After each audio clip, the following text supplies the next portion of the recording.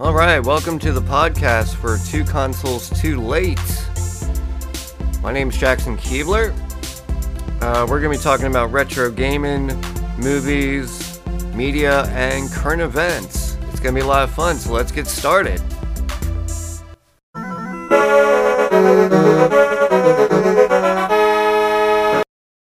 All right, if you didn't recognize that little sound blurb, that is from the video game Pole Position. And the reason I played that is because I'm going to be talking about Formula One racing. It's kind of a strange topic, but it's something that's really caught my interest and something I wanted to do the podcast about.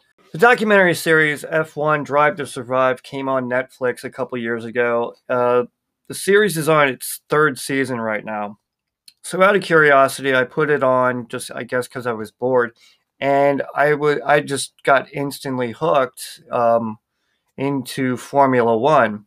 And since watching that, it's kind of made me a big fan of Formula One. Now, when it comes to watching auto racing, you don't have a lot of options. You either have Formula One or you have NASCAR. NASCAR, they just go around in circles. And excuse, this, but what's the abbreviation for NASCAR? It's a non-active sports centered around rednecks. I could never get into NASCAR, but strangely enough, I got into Formula One. I'm going to try to explain the rules of Formula One as best I can. To this day, I'm still kind of learning the sport, and I would consider it a sport, by the way. So every week, there's a different race in a different country, and that race is called a Grand Prix. Each race is 305 kilometers long, except for the one race in Monaco, which is really famous. That one's 260 kilometers. On Friday, they have practice. On Saturday, they race to qualify for pole position. And every Sunday is the Grand Prix. The idea of Formula One is to get as many points as you can throughout the season. So therefore, a win gets you 25 points.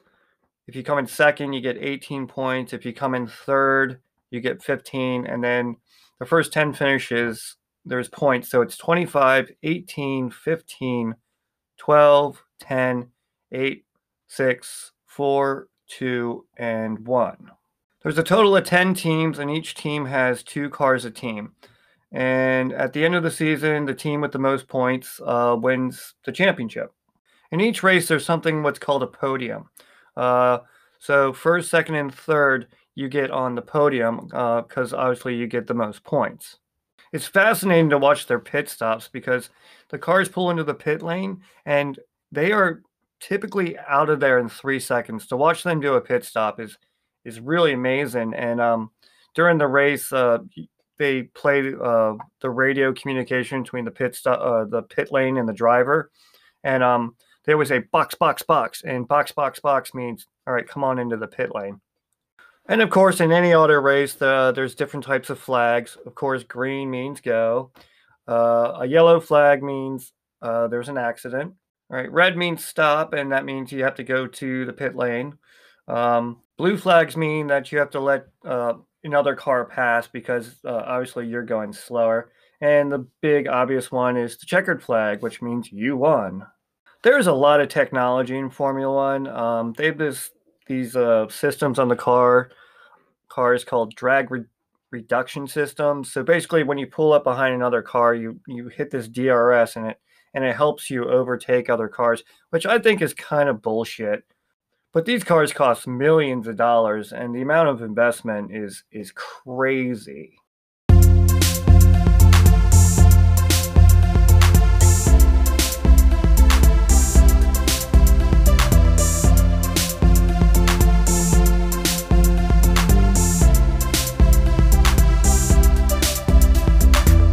There are a couple movies I want to talk about which feature Formula One racing. All right, the first one I want to talk about is Grand Prix. It starred James Garner, Eva Marie Saint, and the actress Jessica Walter. She was a bit of a hottie back in the day. It's one of my favorite race movies of all time. The soundtrack is brilliant, and the cinematography was way ahead of its time. The next Formula One movie I thought was really good was Rush, and that featured Chris Hemsworth and Daniel Bruhl. Chris Hemsworth plays James Hunt, and Daniel Bruhl plays Niki Lauda. It's a true story. And we all know Chris Hemsworth as Thor, and Daniel Bruhl played Zemo in the Avengers. Historically, in Formula One, James Hunt and Niki Lauda had a huge rivalry. And this one season, they were both going for the championship. And in that season, Niki Lauda was in a horrible accident. He was badly burned, and he really scorched his lungs, but he fought back. And it's a really good movie that I always liked about Formula One.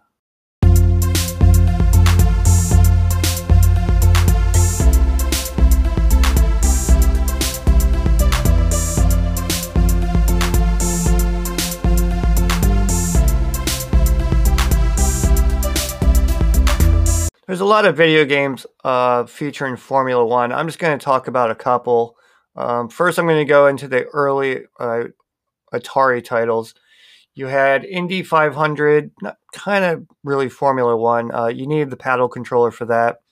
Enduro, that was a lot like Pole Position. And then you had Grand Prix for the Atari 2600. That was a horrible game, but it was one of the early Activision titles. Some people like that game. I could never get into it.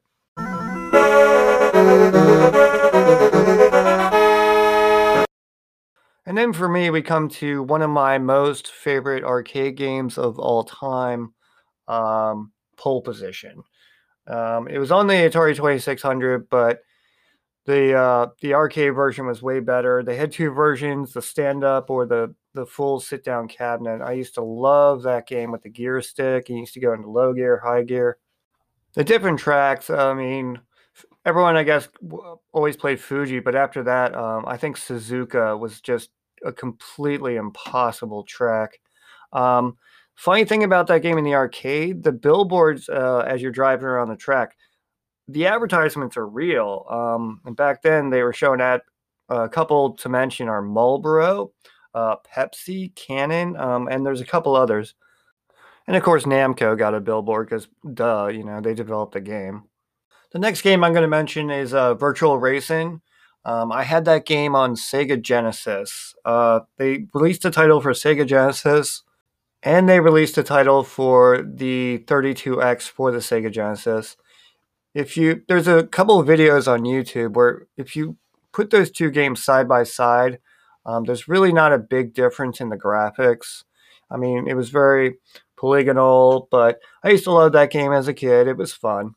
And lastly, the next game I'm going to mention, not really a Formula One game, but it's kind of on a personal note. Of course, Gran Turismo. I just ended up buying a steering wheel and pedals for my PlayStation 3, and I bought it two different versions of Gran Turismo. I used to play Gran Turismo on PlayStation 2 a whole lot. I put a lot of hours in that game. But I just bought this steering wheel and the pedals so that me and my son could just have like a little fun in the living room, just playing little race games. But Gran Turismo, the realism, it was always really good. Once again, not a Formula One title, but a great race game. And it's definitely going to go down in history. And I'm just going to do a quick update here at the end of the episode. Last week I did an episode on basketball, and it came to me that I completely failed to realize or mention The Last Dance about the Chicago Bulls and Michael Jordan and all that. So I started going back to watch that. My NCAA bracket is done, so I'm not even watching that anymore. But I just felt bad that I didn't, mention The Last Dance because it's a great 10-part documentary series about the Chicago Bulls. I'm going to start streaming commercials to YouTube, I think on Thursdays. The reason is this. I did a search for some Breweriana. That's like beer antiques, I guess you would call them. There used to be this old brewery called Keebler Brewing with the exact spelling of my last name. So every once in a while, I'll just go and do a search, see if I can find like a label or a glass or something. Anyway, so Google being Google, I go on my YouTube, and then all these like old beer commercials came up on my YouTube stream. So I started watching them, and they are really, really hilarious. So I'm gonna try to stream those live while I watch them. I mean, they're just so cheesy, but they're so good. I can't wait.